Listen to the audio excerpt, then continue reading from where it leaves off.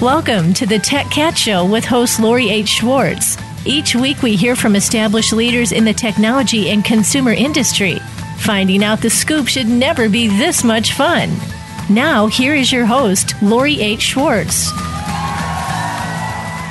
Hi, everybody, and welcome back to the Tech Cat Show. For the last couple of weeks, we've been focused on different content creators. We talked to Josh Mealy over at the NAB show about podcasting, and we talked to our friend Noam, who is a massively successful cross-platform content strategist doing a lot of really interesting work. So today, we're going to dig into some more areas of content creation and specifically focus a bit on live streaming because it's such an exciting time for live streaming. Sort of what's old is new again. And so we're going to chat with our friends at Butcherbird Studios, who are a creative media company who are doing a lot of really interesting things, and we're going to talk about all of them. So let me first introduce Lus Reyes, who is executive producer at Butcherbird Studios. Hello, Lori. Welcome to the show. Yay!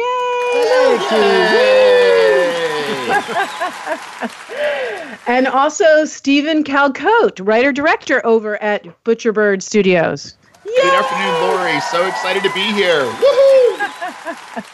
Oh, the studio audience always goes wild. It's like being on the Muppet Show or something. Oh, that's fantastic. Yeah, we are in good company if we can call back to the Muppet Show. That's right.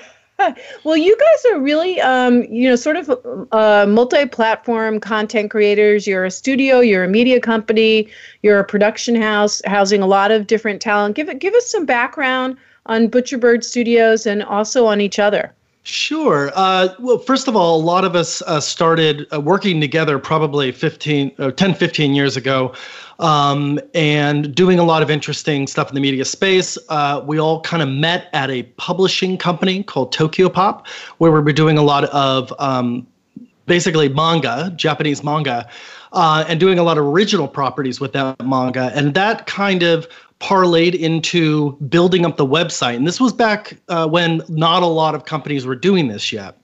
And so taking a lot of the manga and creating kind of motion comics out of it, and creating separate animated pieces for that, and kind of working a lot with the more traditional entertainment world to do a lot of crossover stuff. So we did like a Star Trek manga and a CSI manga and a Battlestar Galactica manga.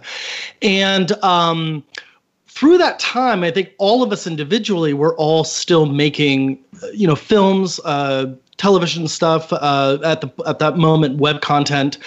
And then several years later, we all kind of entered the diaspora. So I went into video gaming. Steven Calcote went into the agency world.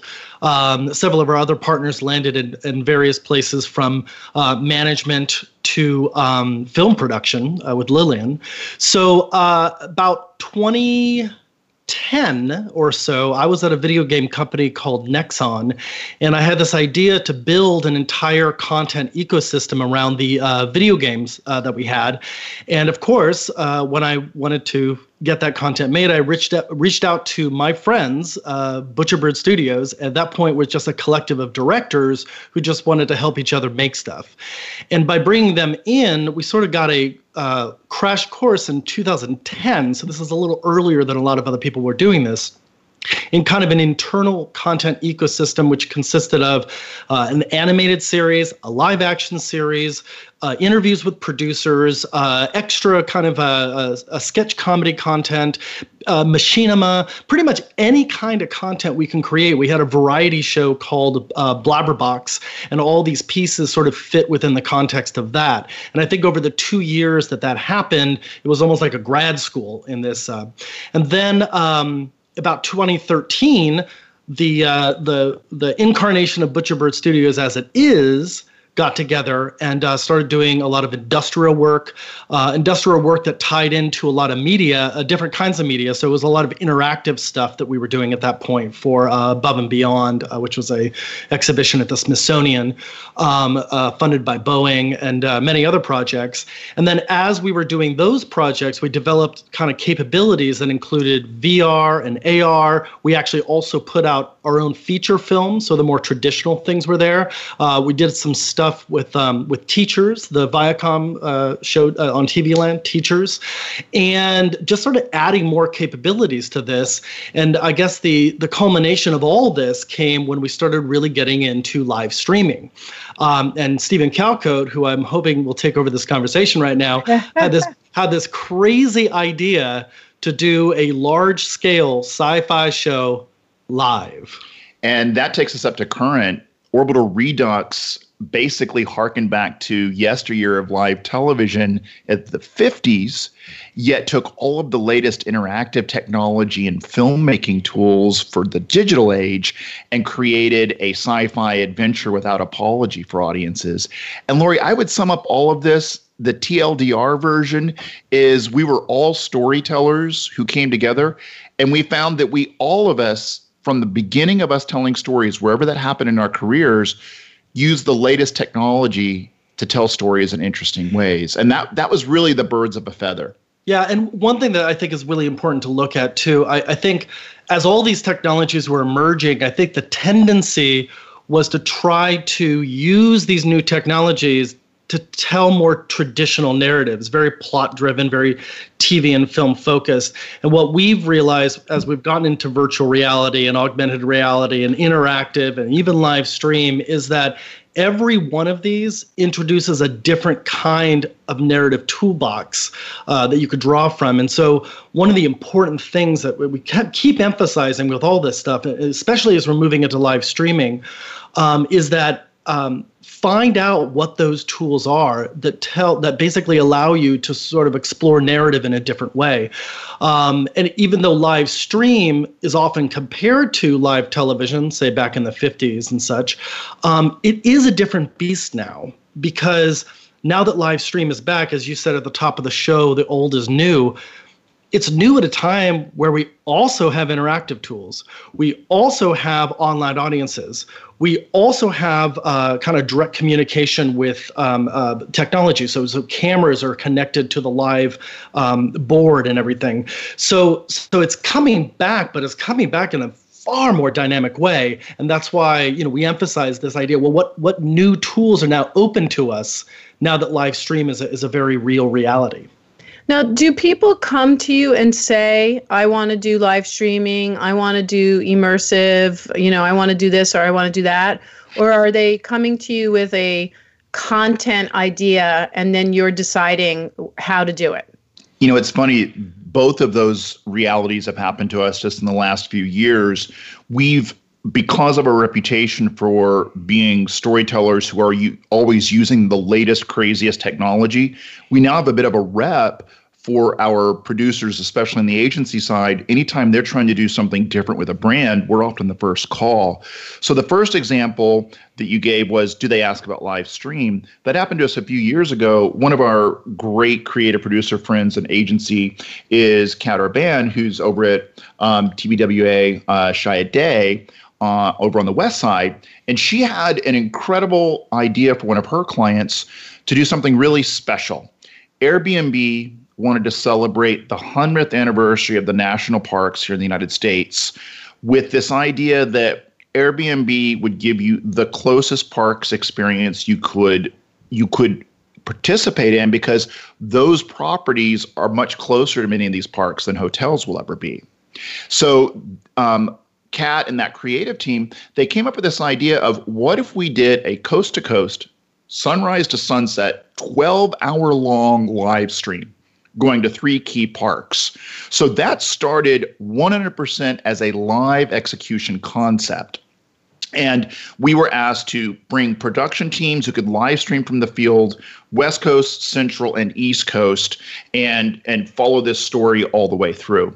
So that's an example of, well, what do you do live? Orbital actually is the most recent example where it was the other side, which is, okay, there's a great story. This is legendary. And when we sat down in the pitch, we actually talked about it as a bona fide sci-fi adventure. And then the question from the creative executives listening was, great, what would it take to make this interactive? So we've seen both examples, starting from the tech first and starting from the story first. Yeah, and one thing important to note is that National Parks project was one of the first big live stream things we did. And just to give you guys a sense of it, it was 4 hours at one national park the morning, 4 hours in the middle of the day at a different national park, and 4 hours at the end of the day for yet another national park. We had three different teams out in all over the United States doing this, and these were often in places that did not have strong internet access. So we also had to figure out how we could boost the signal. So that was a technical achievement as well. So even though basically it was one camera looking out the backyard of a specific Airbnb property, and people ask, well, why would anybody watch that feed for 4 hours? Nothing's happening. Well, here's what we discovered.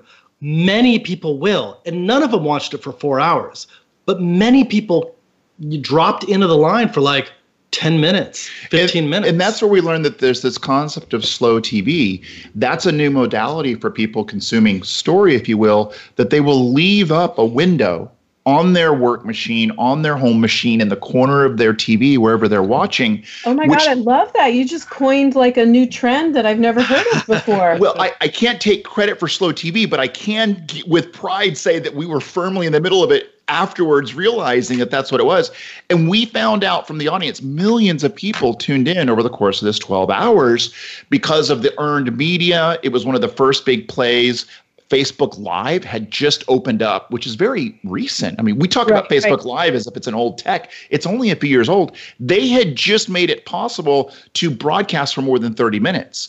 So Airbnb and us, we had live engineering support from the Facebook side. And here was the great delight, Lori. There were many, many people who watched all 12 hours. They just had it on their machine. They had it on their machines, and they would dive in and out, and they would say, hey, a sailboat just went by. That is wonderful. Thank you for a wonderful sunset. It's the first time that I've been given credit for a sunset.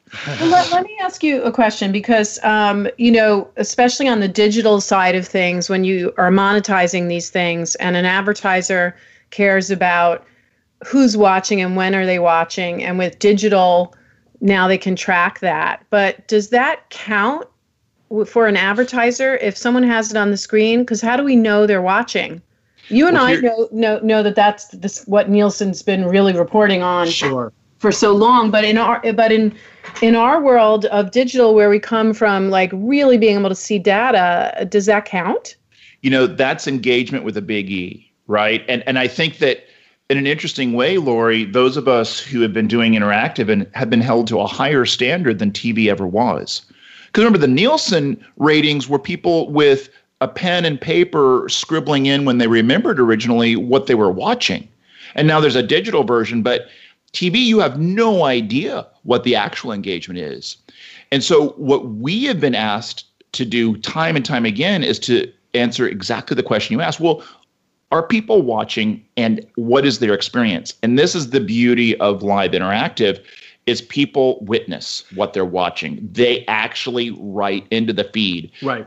And that is very exciting for a brand. Oh, wow. Okay, let's come back. We're going to have to take a break, and we're going to talk more about that, because I'm used to hearing about that from like, a Twitch sort of situation where people are commenting, or when we're watching like the White House speeches and people are writing in. But you're talking about this now for other types of storytelling, which is totally fascinating. All right, well, we're going to jump back in again with the folks from Butcherbird Studios. We have Reyes and Steven Calcote, who are here filling us in on how they approach choosing a platform, a technology, and then telling the story, and especially digging in deep to live streaming. So we'll be back in a moment on the Tech Cat Show.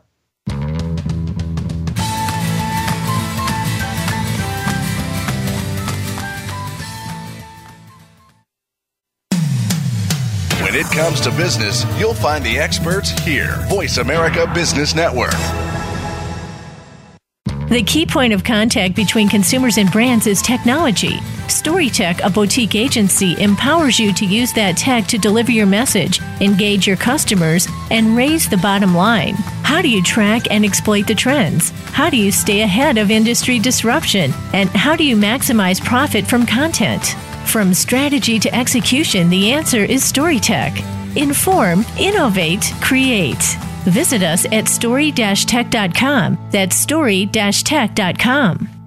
Are you a business leader or executive that wants to achieve more? Not just in it for profit, but to do work you find meaningful that adds more value to more people in more ways. Listen for the Business Elevation Show with host Chris Cooper. You'll hear from successful achievers from around the world with the passion and experience to offer invaluable guidance. The Business Elevation Show can be heard live on Fridays at 8 a.m. US Pacific Time, usually 4 p.m. UK, on the Voice America Business Channel.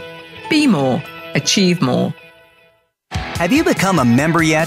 Sign up now to become a member of Voice America. It's always free and easy. Plus, you get to take advantage of some great member benefits. Get unlimited access to millions of hours of on-demand content across all of our channels. Keep track of your favorite episodes, shows, and hosts in your own customizable library. Find out what shows you might be interested in based on your favorites. Plus, you get insider access with our newsletter. Membership gives you more. Sign up at voiceamerica.com and click Register at the top right. The business community's first choice in Internet Talk Radio. Voice America Business Network.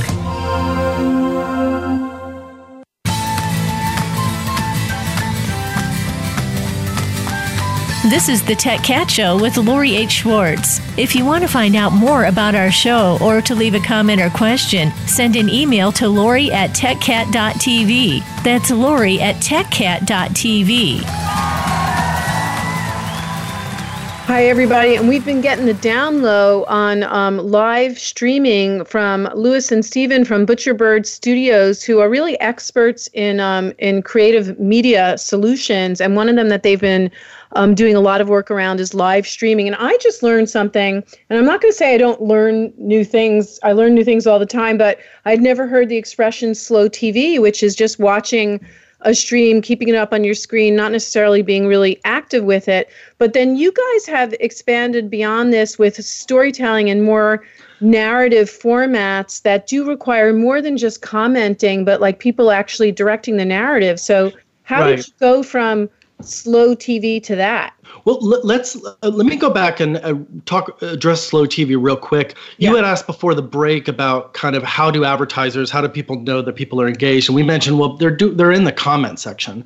But the other thing is, with Facebook, they have all those smiley faces and love icons. And what we did notice was that, because there were so many people watching, that was like a regular feed. It was like a fountain of little smiley faces and love signs coming across the screen. And that's also a big indicator. So outside just the comments, it's a kind of comment, but it's far more visually present on the actual live feed. What I also, I guess, looking at the movement from that to completely interactive, I mean, there's several steps in the middle there. One of the things about live streaming is that things that no one else would have seen, they are now allowed to see. And there are two things that came up recently. And one was Sam Shepard, beloved American playwright, passed away recently. And I happened to be in a theater group here in LA, a playwrights, and we're kind of marginally connected to that whole Sam Shepard clan, including his sisters. And they came to me and asked, you know what, there are a lot of people who can't fly out for a Sam Shepard's memorial. And we were going to have Ed Harris there and Bill Pullman there and Murray Mennick, another really fantastic playwright there. And could you live stream it? And at this time, live streaming again was still a little bit, unreliable. This was probably the largest thing we'd attempted. This was a multi-cam live stream, 3 different cameras. We were feeding sound from the soundboard that was already there back into our system. And we were able to live stream this fantastic presentation in memoriam of Sam Shepard. And we noticed that a lot of people were on that watching, more people than we'd ever had in live streaming up to that point, outside of a big branded thing. And it was, again, it wasn't that we were broadcasting it so that more and more people would see it. We broadcast it as a way to just expand the audience in the room, which was only 300 people. It was at the Bootleg Theater here in LA. And that was a way where people who loved Sam could actually connect with their friends without actually having to physically be. And that was straight word of mouth. And it was, hey, come to our site. And I think this is part of the original modern web idea, Lori, which of course is only really 20 years old, where the power here is that everyone can have their own channel. Live does something interesting in that it makes that channel, whether it's a website or your Twitch feed or your Facebook page, it makes it relevant to the now. And that was the evolution that I think is exciting, where that first summer with Airbnb, it was slow TV. The next summer, they came up with this really exciting hybrid show that we had never heard of doing this way before. Airbnb served as the sole corporate advertiser / sponsor for a new National Geographic pilot called Live From. Now, this is the really special part of it.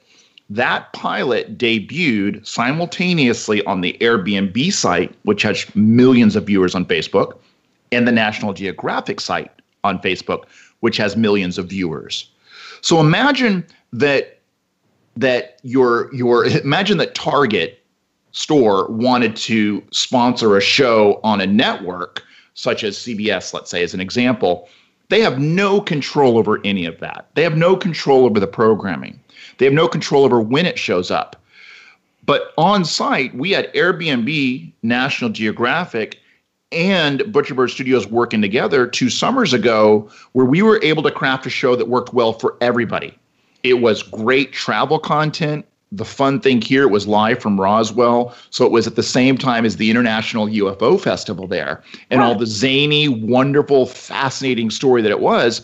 But we were live broadcasting from the desert every day for 3 days, and we gave a really privileged experience for an international audience who already expects this from National Geographic. They then got a Airbnb host who is a native of Roswell to take people on a really privileged journey. And it was seamless, branded, integrated content, as well as a National Geographic show that worked for everybody in a format that was very modern. Yeah, and Steven brings up a really good point. That was one of the first times actually streamed to 2 different places. And since then, the technology has advanced, and that was only 2 years ago, advanced so that we could stream to many different places. What this does, I don't think people fully appreciate how cool this is. What it means is that in traditional TV, you'd have something, and then you would have to work hard to get eyeballs to go to that one destination, that one channel, that one website. With the ability to stream to many different places at once, you could go to where the audiences already are. And an example that I wanted to throw out there is that we were able to partner with Super Deluxe on a very, very special thing. We do a lot of work with Reggie Watts. It's more and just tell the audience who Super Deluxe is. Sure. Super Deluxe is actually now defunct. It was part of a Turner initiative, and it was sort of designed to take content development from the kind of more digital space. Most of the divisions of Super Deluxe were foundering a little bit, and I'm sure I'm going to get comments about that. But one of the divisions that really was excelling was their live streaming, and we were fascinated with what they were doing. We're talking millions of cumulative viewers. By any modern metric, they were a success. Yeah. So we invited them to do kind of a little bit more interactivity for a project we were doing with Reggie Watts that was a live stream sitcom idea that Reggie had. So we built a whole living room and a bedroom and a cafe scene on our stage, and Reggie was able to get Rory Scovel, the comedian Rory Scovel, and the comedian Kate Berlunt, and the three of them basically improv this entire sitcom. And we should say this is also a very modern creator story, in that Reggie had done a show for Netflix, a comedy show. A very small piece of that was this Crow's Nest, quote unquote, sitcom that he would do a set where he would bring guests on and they would do Crow's Nest on stage. Now, of course, that was live to tape and then packaged for Netflix. But Reggie had always had this dream of doing a complete 30-minute 1980s style sitcom with his friends. And he actually took it up a notch. He did something that we wouldn't really advise most brands to do because you want people to watch your archive. But Reggie took the live all the way to this idea. What if it were live and then after that you could never see it again? It was just gone. It was just gone. And to this day, you cannot find the live Crow's Nest. We had, I don't know what the final engagement was. It was somewhere near 100,000 viewers. Yeah, and actually, this is the point I was actually trying to make, is that we were able to live stream to several places. Now, none of this stuff, we had no marketing budget, so no one knew it other than word of mouth.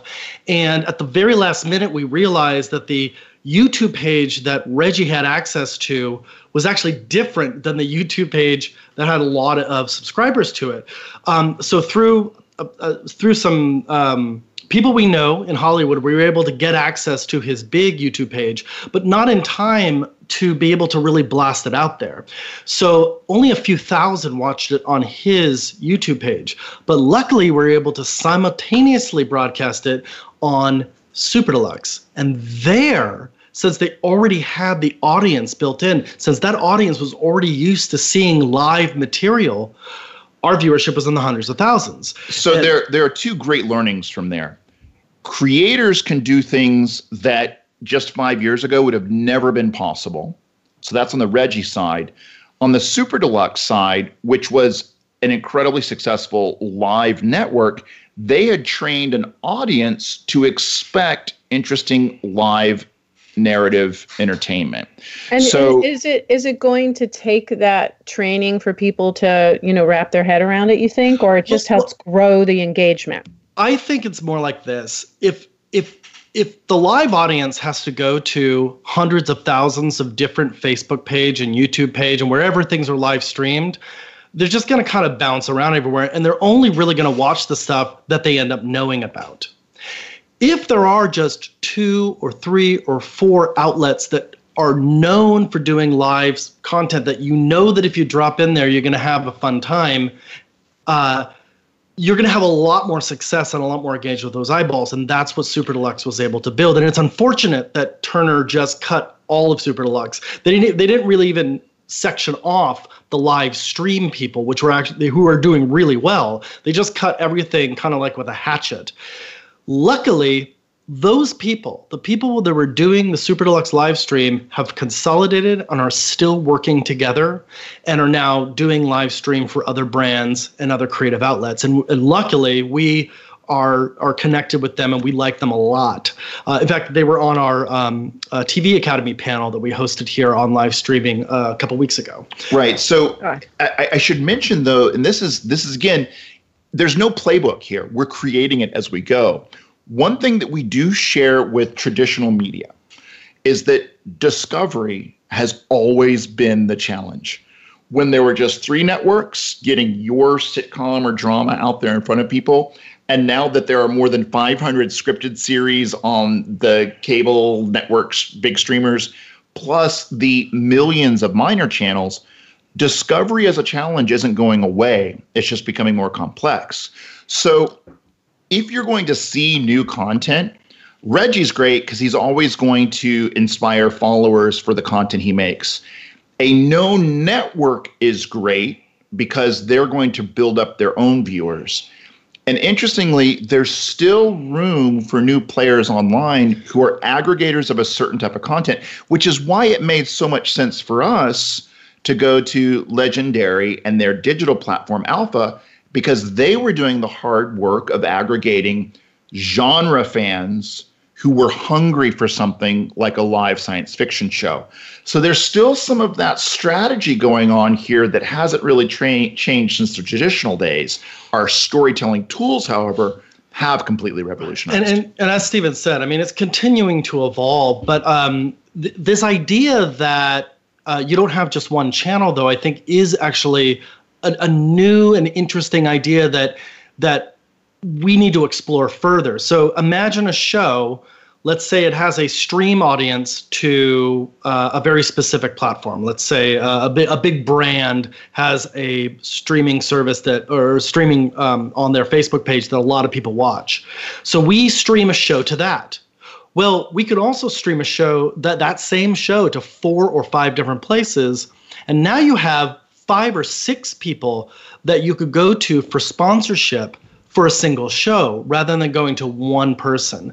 And all of them are going to benefit from it because they're all using that show to broadcast to their specific audiences that they've already generated. And Legendary did some great work on this in the fall with us when we were showing our live show for the first time. They did some really cool integrations with one of the top live broadcasters in the world, which is Twitch. On the front page of Legendary Digital's Twitch site, they actually simulcast one of our episodes for Orbital.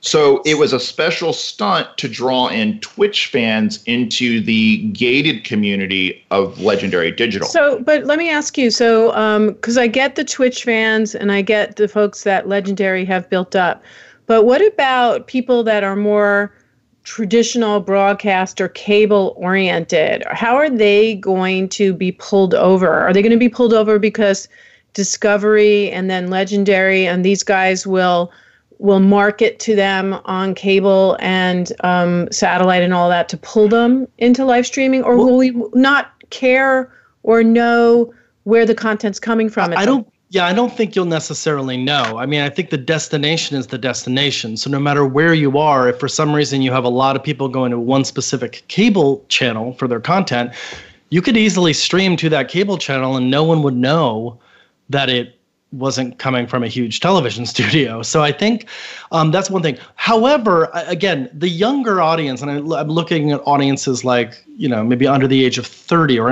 under the age of 25 even, they're so used to going to these destinations, and they've even created their own destinations on in the internet. So, I think we're seeing this already with broadcast television. A lot of the big companies are creating their own digital services. The question is, can all those digital services exist as separate destinations online? Or is there going to be some kind of consolidation online for these places? And then, of course, live content can benefit because audiences are consolidated and easily they can search for the content that they want to see. I want to echo off of Lewis on this and talk about it in terms of an opportunity, Lori. Yeah. Every single big broadcasting network who doesn't have, there's no way that really with any kind of fluid technology that CBS can on their traditional broadcasting network make a truly interactive show. That's not going to happen. It's just by nature of all of that embedded multi-billion-dollar infrastructure. However, every single show on every one of these 500 scripted series, if you will, in our golden age of new television should be carefully considering how to broadcast to their built-in fans and their built-in audience a live component, a live interactive component. We're actually, in our pitching process, we're describing how to launch our new shows that we're talking to studios about today who are interactive based and who are mindful of a digital audience. We're talking about, okay, here's the live night for the show. Here's what you do during the week for live character engagements that are part of this larger narrative. So we're beginning to talk about narrative outside of the appointment or the destination evening and continuing the narrative experience. And frankly, for any hit show and broadcast right now, if they're not doing that, if they're not talking to a live strategist and a live provider about how to extend their experience past that single night each week, then they're leaving opportunity on the table. And there's another part of this. Yeah, hold that thought. We're going to take a break. We're going to come back. But I love all of this. I love this idea of a live strategist too, as opposed to like a dead one. But I love all of this. We're going to be back in a moment talking to Steven and Lewis over at Butcherbird Studios. We've just been getting the download on this sort of fascinating world of live streaming and just how to integrate it into a larger content strategy. But I also know that these guys are digging into immersive solutions as well. So we'll talk a little bit more about that when we come back on the Tech Cat Show with the gentleman from Butcherbird Studios digging into content strategy.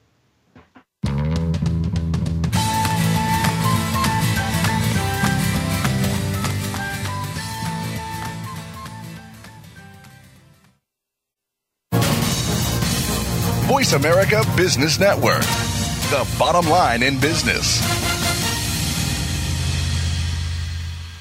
The key point of contact between consumers and brands is technology. StoryTech, a boutique agency, empowers you to use that tech to deliver your message, engage your customers, and raise the bottom line. How do you track and exploit the trends? How do you stay ahead of industry disruption? And how do you maximize profit from content? From strategy to execution, the answer is StoryTech. Inform, innovate, create. Visit us at story-tech.com. That's story-tech.com. Do you need directions to solid financial future? If so, the Money Answer Show with Jordan Goodman will provide you with a roadmap to making smart money decisions in every area of your personal finances. Join Jordan every Monday at 12 p.m. Pacific Standard Time, 3 p.m. Eastern for the Money Answer Show on the Voice America Business Channel. Learn how and where to get the best deals on mortgages, cars, and insurance. Find out the best ways to save for college and retirement. Get out of debt, improve your credit rating, and save on your taxes. The Money Answer Show with Jordan Goodman will provide you with great tips on investment opportunities in real estate, stocks, annuities, and other investment vehicles. That's the Money Answer Show with Jordan Goodman on the Voice America Business Channel every Monday at 12 p.m. Pacific Standard Time. When it comes to business, you'll find the experts here. Voice America Business Network.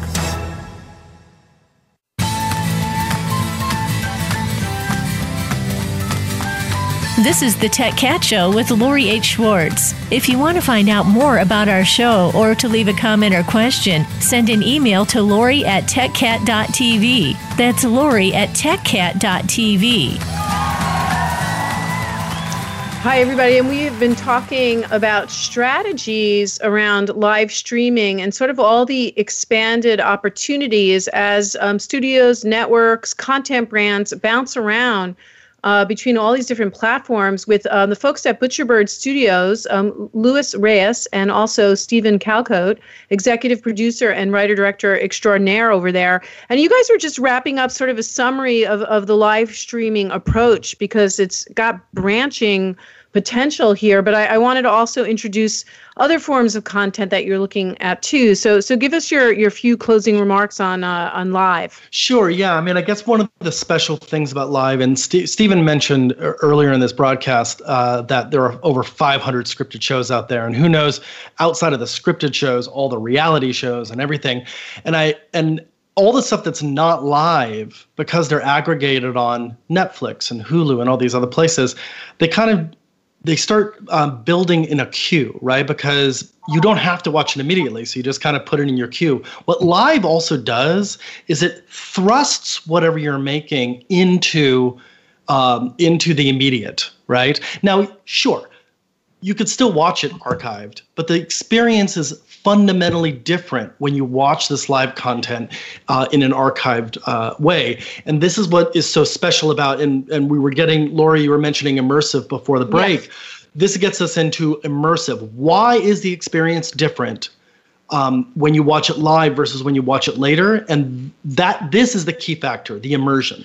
I'm going to talk about it in terms of thrills, because at heart, including you, Lori, we're all entertainers. We love seeing the audience's eyes light up. So also just define immersive, because it means so many different things to so many different people. Sure. So it all overlaps, but let's talk about traditional entertainment as something that you just watch and you don't have to do anything. Immersive is going to bring you in beyond the just watch modality. And immersive can be anything from which version of the show do you want, all the way into choice-based entertainment like Bandersnatch really lit up the world with at the end of last year on Netflix. And that was that was the Netflix show where you could choose what direction the story took. Right. And then we can keep doubling down on that. So we can actually do live choices. We can start to bring in the audience in small ways, such as with the Reggie Watts live sitcom. This is so simple, but it's so involving. All of the digital picture frames on this sitcom family wall were actually feeds from watchers of the program. It was their photos that were showing up on those digital picture frames in real time. Now, you can keep doubling down and adding users in.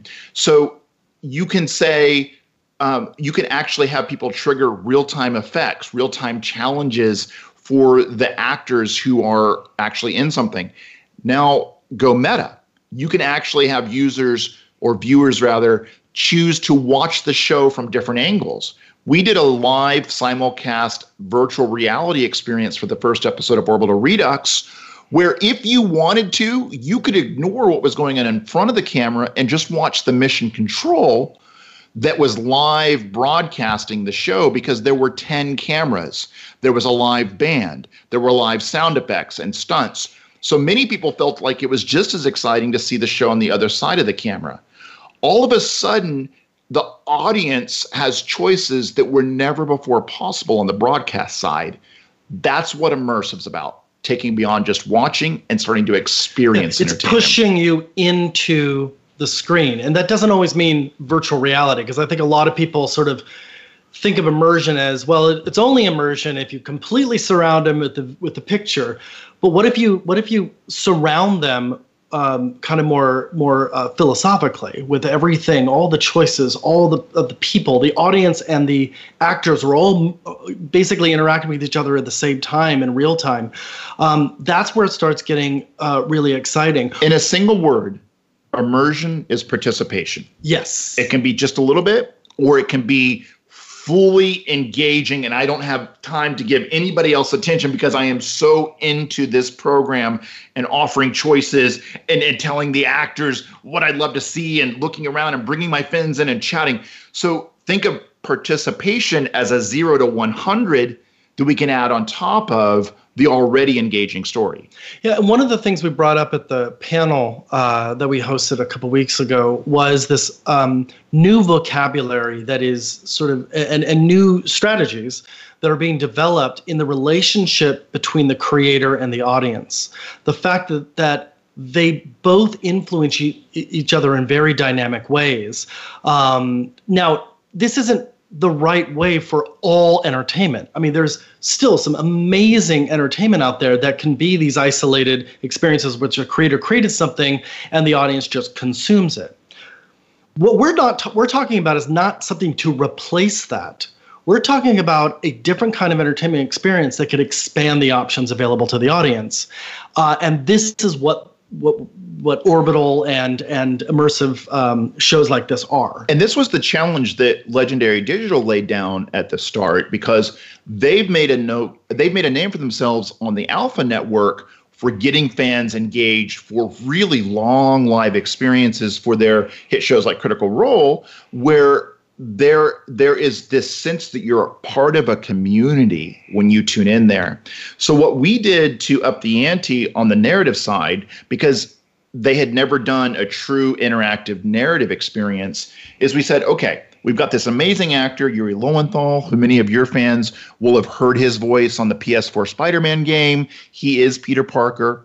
This was a chance for him to bring a lot of his big fan base along into this show as a former astronaut who would be leading our space adventure. So we knew that people already liked Yuri and would be rooting for him and his character Max.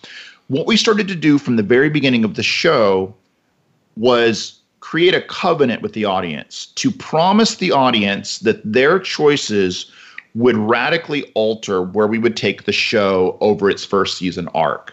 Huh. So before each show, and this is minutes before the actors would actually have to do it, we had a pre-show, and the audience was given a set of choices from 2 to 3 choices. Alpha actually had a live polling where all the fans could tune in and see where the poll was. So there might be 3 different choices. In the most extreme example, the ship was taken over by hackers. Bad security, it's part of the story. And the audience was able to determine what part of the ship the hackers would damage. They voted on this in real time, and they had up to right until the show went live. So that is a really visceral mechanism they could participate in. On the other side, at the post show, which was also live at the end of each episode, they would be given a big choice, a profound character choice that we would get the week to write up the basics for and then hand the actors. And we didn't know how this would work, and we didn't know how the fans would respond until the very end of the show. We started realizing how invested people had become. And during the voting process, where they were given a choice, the fan base were given a choice on what would happen to the main character, Yuri, playing Max, fans tried to stop the system. They tried to hang the vote so that we could not determine what the fans wanted. So they kept this interactive poll hung at 50-50. The pre-show actually went over time because we never got our choice. And finally, the moderator was able to get in at just the right moment when it went to 51-49 to stop the poll, and then that allowed us to begin our show. and I don't know of any other more powerful, cool example than that because the fans have been writing the show with us, they suddenly took a personal involvement. Yeah, and actually, it's that level of investment. It's fanatic passion. It's that fan base. You're like feeding the fan base, and it feels very much like the choose your adventure pieces and the the sort of stuff we read as a kid. Sure. Where you could determine the direction. Though the difference here is that in those circumstances, you could always reset to one and then take a different path. Now fans would be making canonical decisions. Right. There is the no show would forever canonical. be altered. I love it. Right? And that's something that has happened very few times in show history. Right. And so what we wanted to do is take the excitement of a Saturday Night Live where anything can and will go wrong and say, okay, what if you applied this to sci-fi? Okay, now what if you did that hard experience and that big challenge for us as storytellers? And what if you get fans involved on top of that and they can start pushing things that they like? Will this work, though? It totally makes sense to me how this works for the telenovela project and for the sci-fi project, because those kind of projects are inherently for people that have fan mentality and are also interactive and really passionate about the stories, right? But what about for other types of narratives? Would you not choose to do something interactive? Maybe for rom-coms, are those more sit back? Well, I think you would just choose a different level of engagement. So sometimes, again, for certain stories, obviously you don't want the seismic shifts in the narrative. So you engage in other ways, right? You engage in ancillary material. You engage in a live discussion of, say, an episode afterwards. The Talking Dead is an extremely popular show in which people talk about Walking Dead. And again, it's far more engaging when you watch it live right after the broadcast. But you bring up a great point, Lori. Live key entertainment or the live main narrative is not the right choice for everybody. But I would contend that just about anything out there in our golden age of television right now has a component that you could calve off to live. What if you had a 30-minute live session with your character, in character, who would be able to interact with the audience in between? So there's still the sit-back narrative where you don't have to get involved in it. You can just let it play out.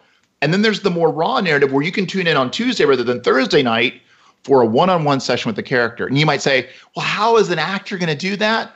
Here's the nice thing. Right off screen, they can have the same writers as always prompting them and giving them material. And by season 3 or 4 of a lot of shows, actors are going to know the characters better than the writers in some cases. Right. So and this is the stuff that's happening on a lot of the reality programming where they do like the after hours. Yes. That ends up going online, separated completely from the show. But what you're saying is keep it all wrapped in together. Right. Why don't we give that same power to narrative? Right. And that's what got us excited because, listen, I started as a documentarian. I love reality, but it's not for everybody. I'm also a storyteller who's passionate about doing genre now. And we have only started to tell that story from immersive and interactive. Imagine if your favorite genre television, whether it's Russian Doll and you got a special character one-on-one with one of the minor characters you didn't spend enough time with, or whether it's your favorite show that's currently on television. What if we said, okay, let's do a live analysis. What's possible to do live here? Let's experiment. Let's see if audiences will engage. Yeah, and just to cap off this, because I know we're running out of time here. Yeah, we need to wrap, and I want you to talk about how people can find you. Yeah, we'll definitely say that. One real last note, though, we're not saying that live is the end-all be-all of everything. We're just saying that there is a new vocabulary being developed that involves the way narrative is constructed, the way engagement is constructed, and again, the way you approach digital as a strategy. But you can find us at www.Butcherbird Studios, BUTCHERBIRD Studios, STUDIOS.com. And definitely check us out there. You can also check us out on Facebook.com/Butcherbird Studios. And we've got a Twitter feed, and we've got our Instagram. And also, if you're interested in Orbital, it's still on Project Alpha. And if you go to orbitalredux.com, that's redux.com, there's still a big discount for signing up and checking out what the folks at Alpha are doing. Yes. Great. And we've got to wrap, you guys, great. But we could listen to you forever, like such great examples of all the opportunities in live streaming, and also just a great example of a hot media company really being flexible and dancing with both tech and storytelling merged together. So we've been talking to Reyes and also to Steven Calcote from Butcherbird Studios, just getting a download, a really hot creative media company in Burbank, California. Check them out. Check out all the great work they're doing. And Lus and Steven, thank you so much for joining the Tech Cat Show today. Thanks, you, Lori. This was a blast. Bye, everybody. We'll talk next week, hopefully with some more cool folks. Probably not as cool, right, you guys? You are so kind. Thank you. Thanks, Lori.